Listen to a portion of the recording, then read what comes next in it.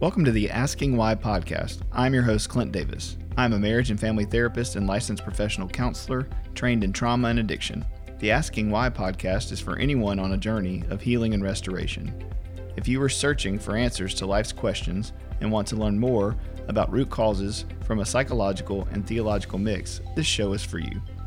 In this podcast, myself and a co-host from Clint Davis Counseling and Integrative Wellness will interview guests on a wide range of topics in order to get down to the heart of the problems facing our world and understand why things happen and how to change the world and ourselves for the better. Want to learn more tips and tricks to living a healthy lifestyle?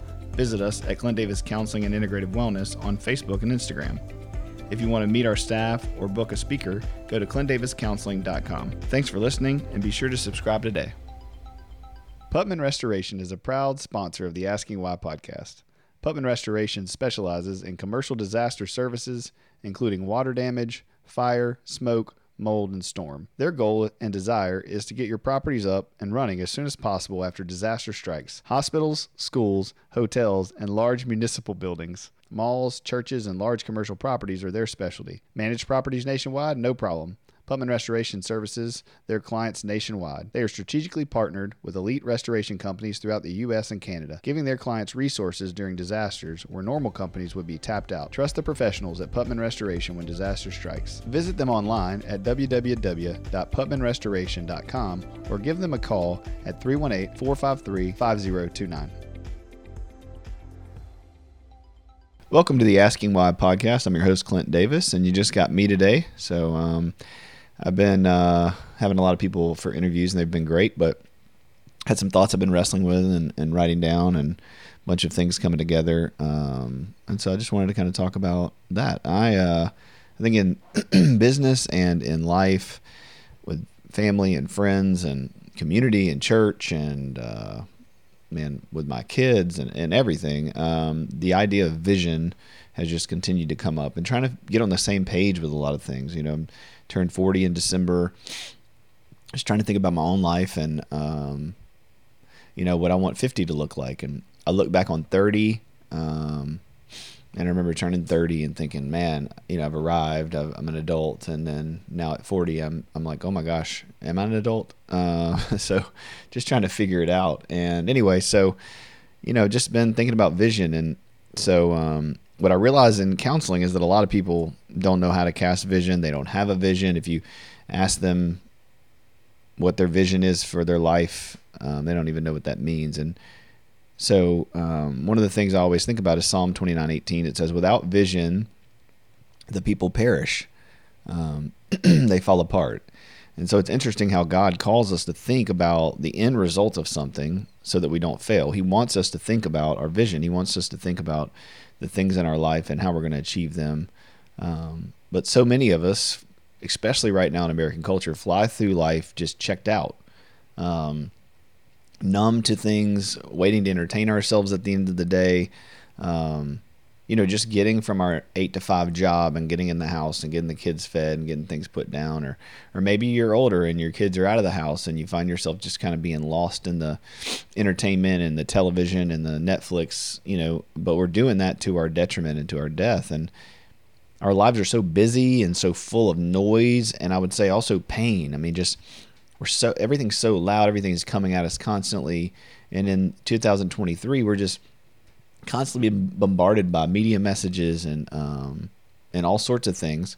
And then I think many of us are just constantly in pain, emotional pain, physical pain. I mean, our bodies are getting older. We're on our way to the grave in some sense. Like, not to be despairing, but like, that's the thing. Our bodies are, the older we get, the the more we lose our functioning, and we're not as good as we once were. And so in all of this, I think it's just chaos. And so we get caught in just survival mode or in just numbing out. And we don't stop to think about 10 years from now or 50 years from now. We don't have a long-term plan.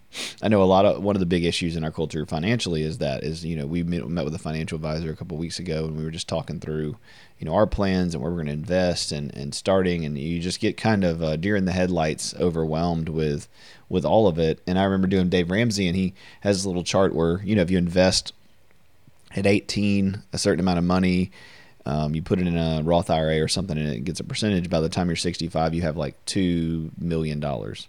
But if you do that, like if I started that now at 40, I'm going to have like $2,000. It's something drastic like that. It's crazy when you invest later. And so what happens is we freeze. We think, oh man, what's the point now? I'm just going to keep riding this out. And so many of us don't even really have a belief that we can have what we want. We don't even know that we can achieve goals. Maybe we've been told our whole lives that we can't do it, that we can't live up to expectations. And our lives are filled with so much failure and heartache and suffering and past traumas that hoping or believing is not our first instinct, because we don't want to be disappointed again. We don't want to be let down. But I think as believers, our lives have to be focused on two things. It's got to be all about the return of Jesus and keeping our eyes on him. We have to live our lives for his return, while simultaneously, which is the difficult part, while at the same time we're not to worry about tomorrow and only focus on today. So dwelling in the future, thinking about what's going to happen tomorrow, what's going to happen in 50 years, what's going to happen with my kids, all of that stuff leads, at least me and most of my clients, to anxiety and fear. And so it's like, how do we have a vision and think about the future and plan for that, and not be crumbled under the pressure and the weight of all the things that could go wrong? But dwelling on the past and our shame and our depression and all the things that we've done and our mistakes and the past failures and experiences with other people, what that does is that leads us to shame and depression. So we can't just think hopefully, right? We can't just be people who are like, well, hopefully I get the job. Hopefully the girl likes me. Hopefully this marriage works out. Hopefully, I'll get over this depression. Hopefully Jesus is going to return. Hopefully God can cure my sickness. But as Christians, as Christ followers, we want to hope fully. There's a big difference, right? There's a big difference in, well, hopefully Jesus is going to come back, and hoping fully that he will, acting as if we believe it. And most of the writers of the New Testament, especially Paul and John, they, all the way up to their death, they wrote expecting him to come back like that day. And the disciples, they thought he was going to come back within their lifetime, and they hoped fully that would happen. So we have to love each other with such conviction and belief that God is good and his promises are going to come to pass. We have to hope fully in the return of Christ. We have to be expectant and excited each day. We have to get up with that mind state. And that's hard to do in a world that's constantly combating that, and in a world where, Scripture says the battle's not against flesh and blood, but against principalities and evil forces. And so these things are real, and they're going to attack you, and they're going to take you on. And so this has to be the vision for our lives, this combination. One of living in the moment, living in the present with others, while at the same time expecting, being excited about what Christ is going to do, and he's going to return and restore all things with that hope in mind. And we have to build businesses and communities around that. So how can we build a business or a community without vision? So I was listening to this thing the other day, and Jordan Peterson, if you don't know who he is, he's a clinical psychologist. And again, I don't agree with all the things that he believes, but this part was good. He was asking questions, and he said, he was asking some questions to find vision. So think about these things. Maybe, I know some of you write down notes when you listen, but, if you could have what you wanted, what would that be? If you could have what you wanted, what would that be? Would it be material wealth? Would it be a new car? Would it be prestige? A healthy relationship with your kids? Sobriety? Relief from mental pressure and strain? Right? So if you could have what you wanted, dream about that. Think about what that is. Write that down. The question then is, what should you want? Right? What is success to you? What do you believe about God, yourself, and other people? Is what I want and what you want healthy, and will it lead me to joy for not only me, but those around me? And what should you want in a manner in what you necessarily need, right? So what is it that you want, and is it what you need? Jesus tells, the disciples come to Jesus, they say, tell us how to pray. He says, Our Father who art in heaven, hallowed be thy name. Thy kingdom come, thy will be done on earth as it is in heaven. Give us this day our daily bread. And I remember a long time ago hearing this message on why Jesus taught them to pray that way, and it's about perspective. Our Father who art in heaven. Well, one, he's our Father. So he's not just mine. He's Chip's, he's JC's, he's CJ's, he's my friends around me. He's their Father as well, and we're brothers and sisters. And he's our dad, our Father. And the word there is Abba, or our close Father. And he's in heaven, right? He's everywhere. He's looking down. He's in a holy place. Hallowed is his name. His name is good. It's worthy. It's magnificent. It's trustworthy. Your kingdom come, right? So we're asking for his kingdom to come on earth. Your will be done. So God, let your will be done in my life on earth as it is in heaven. So let us bring the kingdom of earth, or the kingdom of heaven, to earth now. And then it says, give us this day our daily bread. And daily bread is a need. It's not a want. It's a thing we have to have, right? We have to have it. In another passage, it says that, Jesus is talking to Satan, and he's telling him to make a rock bread. And he says, man does not live on bread alone, but from every good gift that comes from the Father above. And so when we think about what we want, we have to ask, is it what we actually need? And when we pray in that way, when we get that perspective of who God is to us, how good he is, how consistent he is, and what the purpose of our life is, then that changes what we think we need versus what we want. And then after thinking about that, write down then what arises, right? What comes out of that, what is part of what you have to figure out is the question of what should you want and need that you can have with other people. So not just what you want and need as an individual, but how can you have that and share that with your kids and your wife and your friends and your community?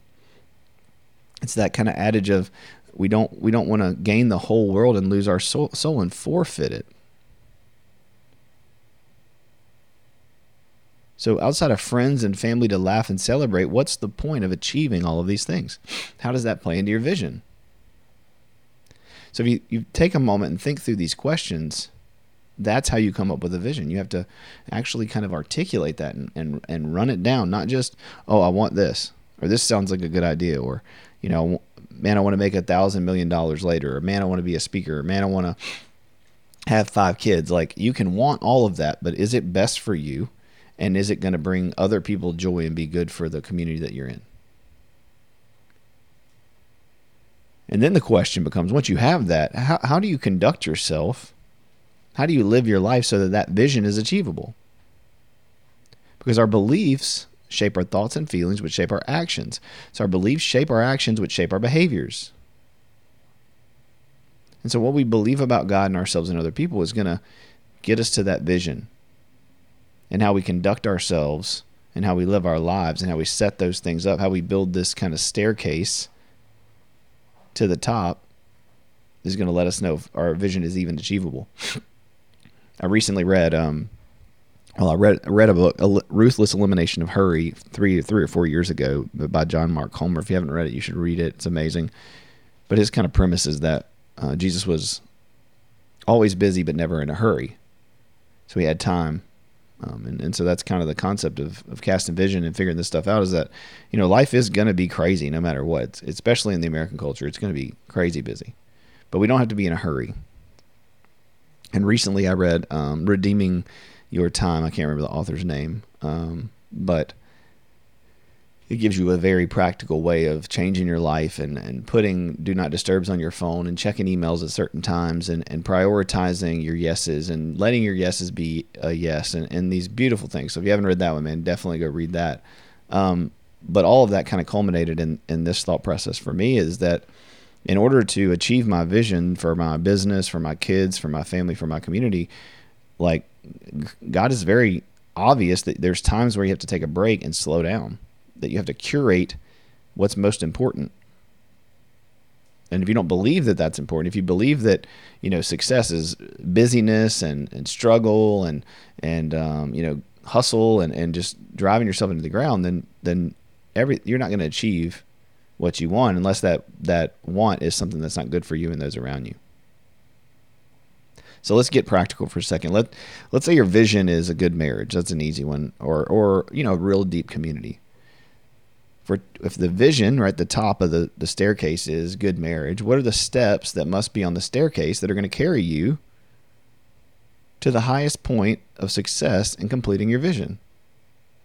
Are we even mindful about that? Are we mindful about the steps that we can skip over, or the steps that we have to take? Sometimes you run up a stairs and you leap to the third step, or maybe your foot slips on a step and you almost hit your knee. Like, stairs are not the easiest things to walk up. You'd think they'd be easier, but the reality is that even in a normal staircase, there can be error if you're not paying attention, if you're not slowing down, if you haven't wiped your feet, if you're not looking at the surface.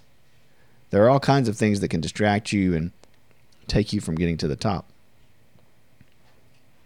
And then you have to ask, are those steps leading us to the vision we started out with, right? Because now, if you've built this staircase and you're walking up it and you're trying to get to the top, but maybe the vision's changed, so we have to check in with that. So let's look at a marriage vision. Let's list a few steps, right, that'll firmly carry us upward towards a healthy marriage. Well, if you want to have a good marriage, one of the things is you have to take your wife's vision into account. So it's a shared vision, right? We're not alone. God said it's not good for man to be alone. It's not good for people to be alone and isolated. We need shared vision. We need people arm in arm walking beside us. Jesus says to get under his yoke, right? And so he wants to carry this yoke with us. It's still a yoke. It's still heavy. There's still things we have to do.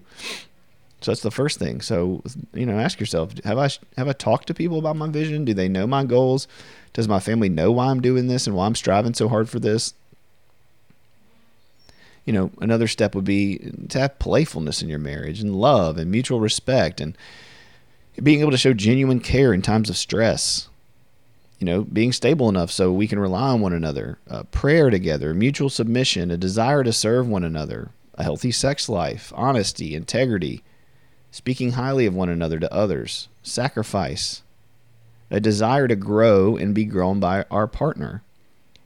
And lastly, the ability to take responsibility for the pain we cause in marriage. These are all steps that get us towards a vision that is a healthy marriage, that help us get to the top. And if you take some of those things out, can you climb? Absolutely.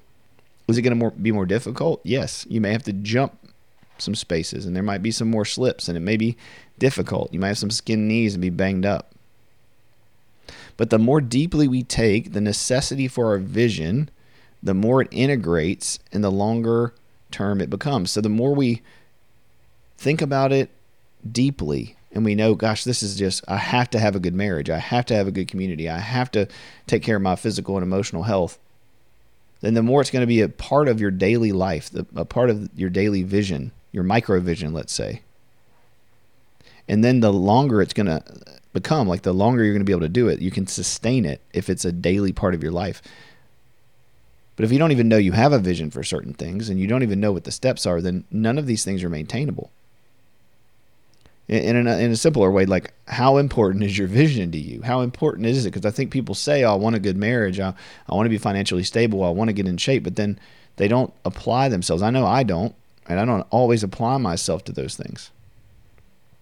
And then I'm disappointed when I didn't get to the top.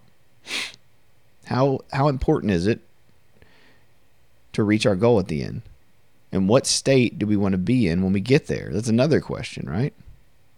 If our goal is heaven, if our goal is to be with God, what state do we want to be when we get there? And Paul talks about us running this race, and I was telling somebody the other day, a lot of times I get frustrated when my vision doesn't get achieved, but I truly want to, at the end of my life, be wrung out, be exhausted. Look back and go, man, that was difficult, but it was so good. So what state will those around us be in is another question to ask. So if I just run the race and I think, okay, it makes me think of I went over to Istanbul a few years ago and went and met at this school. It was a bunch of missionary kids, and unfortunately, the parents were spending so much time going from Istanbul to other countries and doing mission work that the kids were all kind of a mess. And several of them said to me, I just wish my parents would engage with me and my dad would be home and engage with me, right? So I'm sure their parents had good intentions to go out and minister and love other people and share the gospel, but their first and primary, all of our first and primary place to share the gospel is in our home with our kids. And so if we get to the end of the road and we've quote unquote, our vision is reaching the lost, but yet we've lost the people that are closest to us, then that vision might not be going through those steps we talked about earlier, being good for us and good for those around us. And then what will we sacrifice? And maybe what are we sacrificing to get there? Right? You hear about athletes who sacrifice everything to get, a gold medal. They sacrifice dating and marriage and kids and all of the things of life and all the pleasures. And in some ways that's incredible. It's like, wow, you put off all these things to be able to win that gold in the Olympics. You gave up your entire life to become a very good baseball player so that you could go and, be famous and make tons of money and hit a ball. And at the end of the day, you lost your family. Now, I'm not saying that's a bad choice. I'm just saying that did they think about that when it started? Did they think about playing 200 games a year and how that would affect them and the people around them? Because I don't know too many very successful, highly successful, quote unquote, successful in the worldview that we have, people who also are emotionally intelligent and have great relationships with their families. There are some, but a lot of the celebrities and the people who are professionals and the people who sacrificed it all to win, they get the cheers and the applause from all of us who don't know them and don't have to live with them and don't have to eat at the table with them at night. But what they sacrificed on the altar of that, it's not something I want to.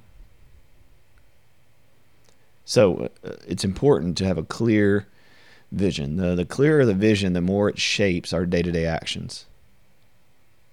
So I'd ask you, just take some time this week and write down a vision statement for 3 or 4 of the most important things in your life. Maybe it's your parenting, maybe it's your job, maybe it's your health, maybe it's your mental health. Just what do you want that to look like? What's the vision for that? Let's set it at the top of the stairs and then think about what are the steps that I need to get there. A lot of people say, I don't have to have a vision for everything, and that may be true. But the reality is that really it's just a bunch of micro plans, right? I mean, if you need to eat healthy, you have to have a plan. You have to plan out your meals, or you're going to stop doing it, and you're going to get fast food, right? If you don't plan on the weekend to have 4 or 5 meals and eat healthy, then life goes on and the plan falls apart. And so you had this vision of, I'm going to eat healthy. I want to look good in a swimsuit by the summer. Ashley, our dietitian, will be mad at me for saying that. It's not about your body size. You should be comfortable with your body size. I'm not saying that, but that's what we do, right? We're like, I want to feel good about myself. So I want to be able to take my shirt off and love myself. Not because other people like me or look at me and think I'm awesome, but because I want to feel comfortable. That's a good vision. We have that vision and we start on it. We start watching what we eat. We start exercising. We maybe come to see a dietitian and get in a healthy routine. But man, we stop at Cane's every other day because we forgot to cook on the weekend. These are things that happen to all of us. So we have a vision of being healthy, but we're not taking the proper steps and we're not setting ourselves up for success to get there. So when we do that over and over, the question that comes up is the vision for your health really that important then? Because it seems like there are things that are getting prioritized over it. And so then we have to ask, are the steps achievable? And is the vision and reasoning clear? Because maybe we haven't been clear about our vision. And if we keep perishing, then the answer is that the answer to those things may be no, that we don't have a vision. It's not clear. Now, I have been king of this, but some people move ahead with no plans or no vision. But this brings total disorder. I've personally seen this in my life in some regards because of just trauma and history. And so why is that? Well, trauma can cause us to be afraid of success or calling our shot. Babe Ruth was so confident he would point and call a shot and swing the baseball bat and hit a home run. The confidence that took, and some would say arrogance, is crazy. But he did it. But we're so afraid of being prideful that we're not confident. And so what we do is we flutter around with these little micro visions that are inconsistent, and they disorient us, and they cause chaos and disorder. And these visions, these little tiny visions, they crash together and cause despair and conflict. If we do not look at the roots of our behaviors and the foundational beliefs that follow these behaviors, we will never be able to reach our goals. I know I personally sometimes fear, abandonment, or fear that I'm going to be misunderstood. And I have a vision of being a good leader and running our business well and doing all those things. But sometimes, especially in the past, in the beginning, I allow my fear and insecurities to take me in directions that I didn't see were not leading me to the vision God gave me. And it's not usually until chaos or disorder happens that we see, like, man, we're far off the path. And so we have to reorient. We have to stop and go, okay, where did I get off? We have to have the humility to say, okay, here's some things I need to put in place. Here's some things we need to change. Here's some risks I need to take. Which brings me to my next point. It's so important to share your vision with other people that are around you and allow them to help mold and shape it. So I'm having to learn to bring people in and say, hey, man, I need you to be over this thing. Hey, we need another administrator for this. Hey, wife, I need you to come in and help me in these areas that I'm not good at and strong in, and support that so that we're all being successful in the vision. But when we don't have a shared vision, it gets crazy. For example, sometimes people are like, I really want a really nice house, or I want to take 3 vacations a year, or, but the other partner doesn't want that. Or you've never even talked about it. It's not important to them.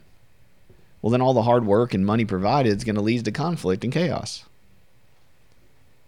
What if one person wants to work towards a retirement filled with travel and isolation, right? They just want to kind of sit and chill and read books and, go on their own and not really be around people, while the other person wants to work towards a retirement surrounded by community and service and being engaged.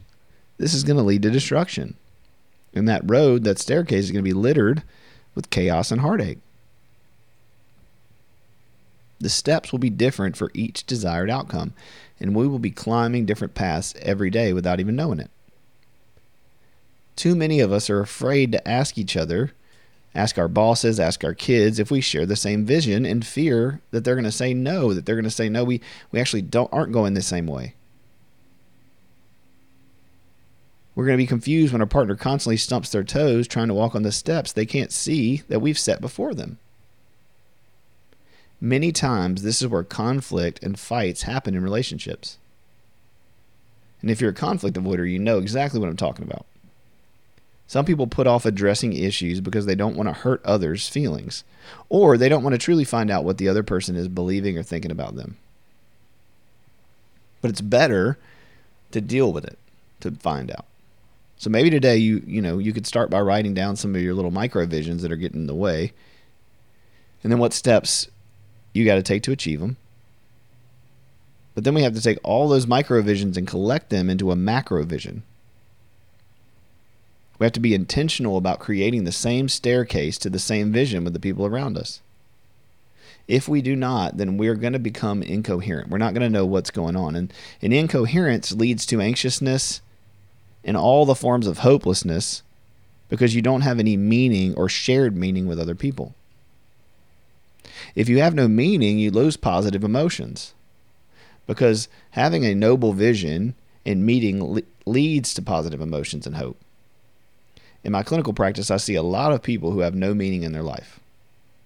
They work jobs they hate. They make money they spend on nonsense. They're trying to earn the approval of their parents or their spouses or their employer, all to get let down. And then they get up the next day and rinse and repeat. This sometimes is the problem with many of us that claim to be Christ followers. We forget what the purpose and meaning of life is. We forget the vision. As I said earlier, Paul calls it this grueling and awful race to the end. Jesus tells us there will be suffering and that the world will hate us because we love him. And yet for myself, I know that I tend to find myself chasing the comfortable, the easy.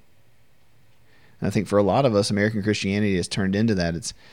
We're busting our butts without any vision, taking steps that don't lead us to the end, exhausted, and so we come home and all we want to do is entertain ourselves and check out and veg out. And then when things don't go well or there's conflict, we feel slighted, we feel like life's unfair, we feel like people are out to get us. This is why the Psalm said, without vision my people perish, because we forget what the purpose of our lives are. And guess what then? Not only is that going on, but the devil comes in and he lies. He gets all in the mix, and he tells us that we're never enough, never will be enough, and all the hard, difficult things that are happening are our fault and we deserve them. This is usually because we have experienced real life trauma and drama in our family. We've had parents that intentionally or unintentionally taught us that our worth and value comes from what we can do and how we can provide and how we can perform and how we can earn their love. We hear that God's love is unconditional, but we are never truly used to experiencing it. So we don't have a vision that this pain has purpose and that we're going to get through it. We have a vision that says these things are happening to us because of something we did. And again, if we do have a vision, right? If we think we have a vision, it's a lot of times an earthly one. We need to be reminded that all of this needs to be in light of eternity with Christ. Scripture tells us to count it joy when we suffer. We're not going to be able to do that if we do not have proper vision and proper belief that shapes this vision. One of the main things that we're doing is doing it all alone.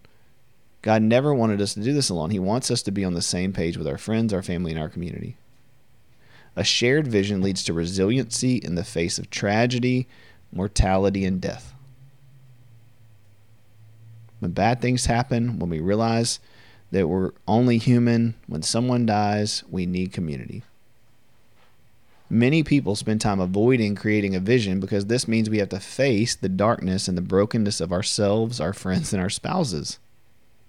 We know that if we go deeper and build vision together, we'll have to deal with the pain, suffering, and imperfection on lots of levels as we try to go to the top of the stairs. This is why many people say they want deep community, they want to be known, they want to have close relationships, but we never take the steps to get there. Many of us walk around thinking that if someone really knew me, if they knew what I'd done, they wouldn't love me. If they knew my failures and my faults, they wouldn't stay. Or, not any of us that listen to this podcast, but some people think they don't have any failures, they don't have any faults, that it's everybody else's fault, that it's everybody else's circumstances that keep bringing them down, and if everybody would just do the right thing and do what they do, then things would be fine. But these thought processes, these things, these fears, these are the dragons we must face. The fears and imperfections of others and of ourselves. We will never truly be loved and feel loved until someone knows the good and the bad and loves us anyway. This is the ultimate message of the gospel, that God knows you best, knows your ins and outs and imperfections and screw-ups and failures and thought processes and all the twisted up things, and yet he loves you the most. When we go to church and we go to community and we go to marriage and we go to friends and we keep the masks on, and one of the steps to get to our vision is keeping secrets and keeping the mask on, then we never truly feel open and loved and valued, because we go back to that if they really knew. But if one of the steps to achieving your vision is openness and congruence and honesty and integrity and vulnerability, then yeah, people are going to see your mess ups, they're going to see your screw ups, but it's also going to give them the opportunity to love you anyway. And then there's no doubt in if they love you, because they stuck around in spite of ourselves. And that's what God does. That's what God did. That's what he does. He sticks around in spite of us. We fear facing our dragons in the caves they live in, but we wait around until they're flying around, breathing fire all around us. It's better to face them where they live than give them the surprise attack. If we face the possibilities of the catastrophes in our lives on our terms, we can fortify our ability to make it to our goals and complete our journey with peace. If we walk in humility with one another and accept the fact that conflict, imperfection, and sin are going to come up against us in our community, then we can keep climbing together. This agreement, this choice has to be a part of the vision of any good relationship, even our relationship with God. We can't have an agreement that says, God, I'm going to follow you and then everything's going to go good. Wife, I'm going to follow you and you're going to serve me and treat me a certain way and then things are going to go good. The agreement can't be based on perfection because it's not going to go that way. One of the things I love, it's Lent right now, and a lot of people do this during Lent, but it's the Stations of the Cross, and you might not know what that is, but it's a great example of facing our suffering, of facing the dragon in the face and looking at the hard things. And it allows you to face, the brutal suffering of Christ that many of us are going to face in life. So the Stations of the Cross, for those that don't know, are also called the Way of the Cross. It's like a 14-picture carving. Sometimes it's pictures on the wall. Sometimes it's around in an area. They set them up outside. But these pictures are the events of the Passion of the Christ, from his condemnation by Pilate to his being put in the tomb. So the series kind of go like this. Jesus is condemned to death. He's made to bear the cross. He falls for the first time. He meets his mother. Simon picks up the cross and bears it for him. Veronica wipes Jesus' face. He falls the second time. The woman of Jerusalem weep over Jesus. He falls the third time. He's stripped of his garments. He's nailed to the cross. He dies on the cross. He's taken down from the cross. And lastly, he is placed in the tomb.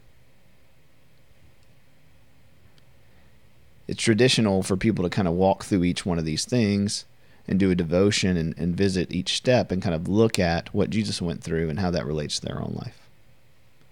When we go through the Stations of the Cross, this is something that we're all going to have to face at some point in our time. All this abandonment, this fear, this failure, the need for someone to help us, our parents weeping, our friends weeping. In life, there are stations that we all go through that we're going to have to face. But we fear facing these things. We do not prepare ourselves for the battle that's to come. So ask yourself today, what are the things in marriage or life that you say, I could never survive if it happened? Right? I've said that before. If my kids passed away, I don't know if I can make it. If my wife passed away, I don't know if I can make it. And then I have to face it. And as a clinician, I've worked with people who have lost those things. And I've watched the courage and the strength and the humility and the suffering that comes with surviving something that I myself think I could never survive. And when we face it and we deal with it, we can survive it. We must think about these scary things and discuss them together. This must be a part of our discipleship in our world, in our community, in our life. It can't just be superficial fluff all the time. We need to think through what would make us resilient enough to face the greatest fears we have. And we have to have a vision for when we face them, because in life, we are most likely going to face those greatest fears at some point. Without vision, and especially shared vision, then everything collapses and God's people will perish. So what's the thing we're unwilling to face because of our fallibility and our experiences in the past that are built on these false narratives? Is this an affair? Is it being hurt again? Is it losing a child? Is it getting cancer? Is it our own moral failure? What is it that we're so terrified to look at? Because if this great dragon attacks, and we haven't built any resiliency for who we are and who we want to be, or how we're going to prevail against these things that get in our way and stop our vision, how are we going to reach the top? This is really an identity issue. What is your identity founded on? One of the questions I have for us is our identity founded on the attention we devote to the worst possible outcomes? Are we the pessimist? Are we the glass half empty person? Do we focus so much on what could happen, the bad, the bad, the bad? Or are we a glass half full person? Are we just kind of laissez-faire and every problem that comes up and every issue, we're like, oh, it's going to just work out? I think both are true. I think, we need balance. Bad things are going to happen, but also we have to have a perspective, and we have to find people in our communities that have a little bit more of one side or the other and work together to speak truth and life over each other. The more capable we are of comprehending and understanding the catastrophes in our lives with our eyes fully open, fully aware, fully mindful, the better we face the catastrophe and the atrocities of life when they happen. We're not surprised by them. We're not taken back by them. They hurt. They're difficult. They're miserable. But they're not coming out of nowhere. One of the reasons PTSD is so common and difficult to deal with is because it's the out of left field experience. But these struggles and these setbacks are the broken stairs that can keep us from our vision. And our beliefs and our foundational structures of how we do our life and how we live daily, the little small steps that lead to the big things, will either catapult us forward or send us falling backwards to the bottom. This is how we walk in joy and peace in light of suffering and pain.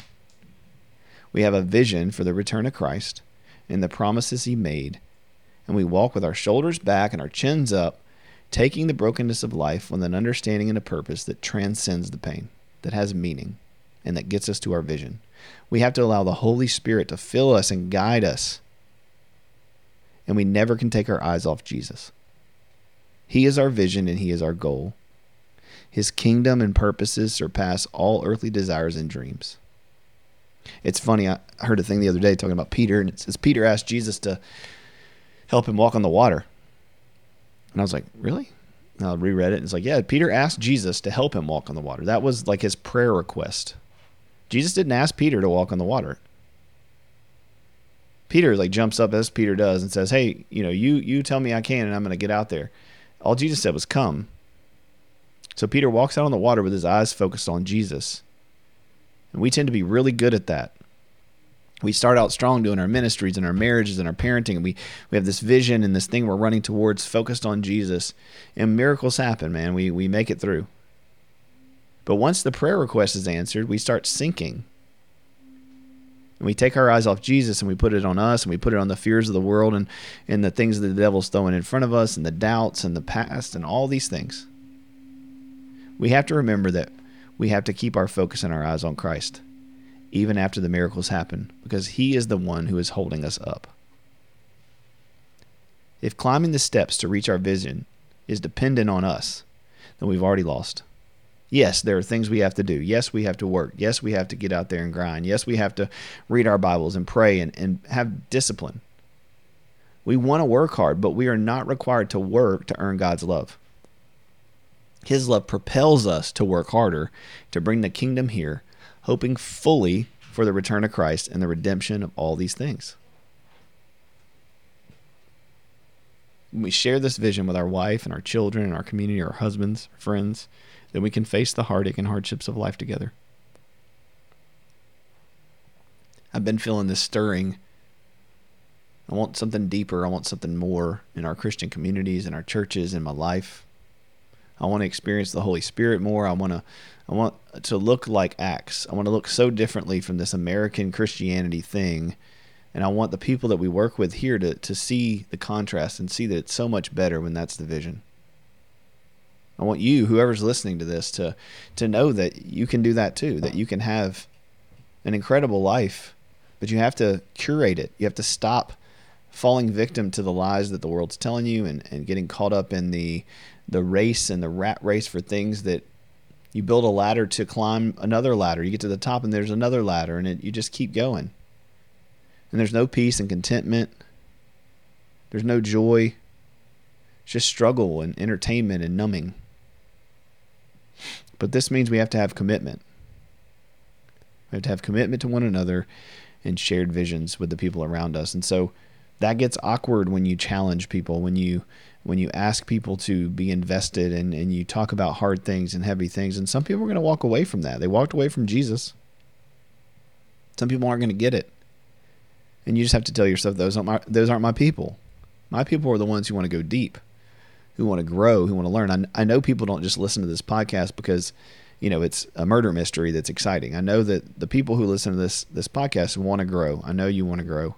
I know you want to go deeper with Christ. You want to go healthier in your mental health. I know you want community and desire connection. And you can have it. We can have it. We just have to work really hard. And for me, I'm doing that for my kids. I'm doing that to hand off, to give them something. So I'm choosing that every day. I'm curating my life to make certain people and activities priority. I'm curating my life to be open and lay down pride and ego and insecurity. I'm trying to curate my life in a way that I'm laying down my desires and hopes and asking people to join me as I walk towards a shared vision of community. That way I can give that to my children, right? I'm 40. I miss some of that. I'm too far behind. Culture's moving ahead. But let's hope I live another 42 years. And let's hope that the thing we're building here at Clint Davis Counseling and with this podcast and with our influence, our community influence, our sphere of influence, that other people can latch onto that. And there are other people in the world, obviously, having these conversations. There's a books that I mentioned. Those are pastors. Jeannie Alley's new book, Find Your People. My wife read that, and we were talking through it the other day. Everybody's yearning. The revival at Asbury. The Holy Spirit's moving in wanting the church, wanting the Christian communities to get back to their roots. I always want to sing Garth Brooks whenever I say something like that. Blame it all on my roots. We've got to do it. You may not live in my city. You may not be around me, right? We're not all going to be able to be best friends. And honestly, I think trying to have too many best friends is part of the problem. We have, 40 people and 60 people and 1,000 people that we feel equally responsible to have coffee with, have dinner with, quote unquote, do life together because we go to the same church or we go to the same school, and it's just impossible. And we freeze because we feel like we have to do all this stuff. So all I'm saying is let's slow down. Let's curate a small community of believers within a bigger community of believers, and let's grow out of that. I hope that this is helpful. I hope that it opens discussions for you in your life and challenges you and your family to find a vision so that we feel stable and then we're not swayed and moved by the world and its guidance or by our fears and doubts, but that we listen to the Holy Spirit. We can be clear about our goals and directions with those around us as we all just kind of try to figure out what God's doing in our lives. He is going to return soon. Jesus is going to return soon. But in the meantime, our job is to bring heaven to earth. Scripture says to seek first the kingdom of heaven and all will be added. So when it comes to vision, let's make sure we're climbing to the right destination so that we all don't perish along the way. I hope this is helpful. I love you guys. Thank you for listening. One of the things I would love for those that are avid listeners is just, help us by sharing the content. I don't usually ask you guys to do that. I don't really ask you to follow and click and like and all that stuff, but it'd be helpful because I feel like this is information that other people are yearning for and wanting and longing to hear. And so, just share it. Go to our Facebook page or Instagram page, follow that stuff. I'm always posting and trying to encourage people in a really unhealthy culture to do healthy things. And so if this is encouraging to you and helpful to you, just share it with your friends, share it with your family, have hard conversations, cast vision together. Thank you and God bless. Have a good week.